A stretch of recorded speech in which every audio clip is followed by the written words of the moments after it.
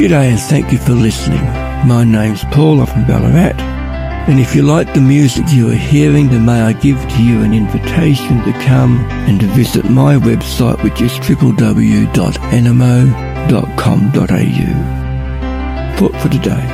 As each new day comes around, do you appreciate that the day is fast approaching when you will be able to go home and see what heaven is all about? The fact is that sometimes with each new day, it still seems a little far off. With each day bringing with it new disasters and murders, we wonder, is there ever going to be a better day? Are things ever going to get better? Will this world of sin as we know it, will it ever come to an end? Today I would like to share with you a passage that I love very much. It points to a better place where sin will be no more. Listen in as I share with you a word picture of this beautiful new place that God has prepared. In Revelation 21 verse 1 I read, "And I saw a new heaven and a new earth. For the first heaven and the first earth were passed away, and there was no more sea." What a thought. All that we know is passed away. It is gone. The new earth will be made from scratch. It will be brand new. All that we know will be no more. I'm sure you know what it's like to buy something that is brand new. It gives such a thrill to the soul. It is so special. And here we are each promised a brand new world. How good is that? But there is something more special for us to know, and it is a promise that we all need to hang on to, particularly in times of grief.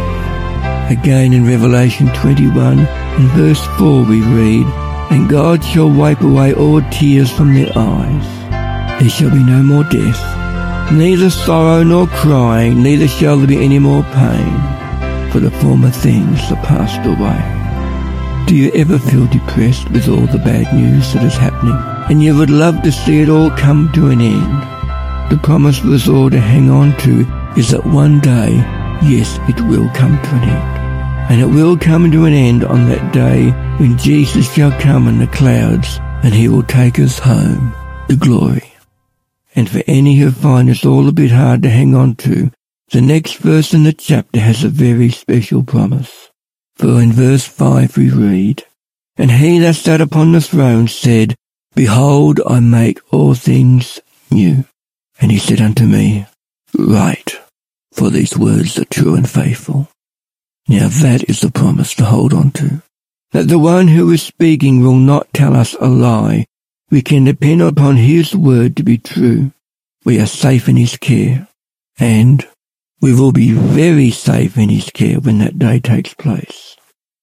So amid the gloom and doom, there is still hope out there for us all. We need not give up. The wonder of it all is that God is still in control and that we can put our trust firmly upon him. Now that is a wonderful promise to have. Do you like the promise that I have read from the Bible this day? Then claim these promises for yourself, because they are all there for you too. And you can claim them every one, even now, as we pray. Dear Father in heaven, what a wonderful future we all do have. So may we take hold of your hand today and not let go. For in Jesus' name we pray. Amen. Have a good day out there. And until we meet next time, may you all be kept safe in his care. Bye for now.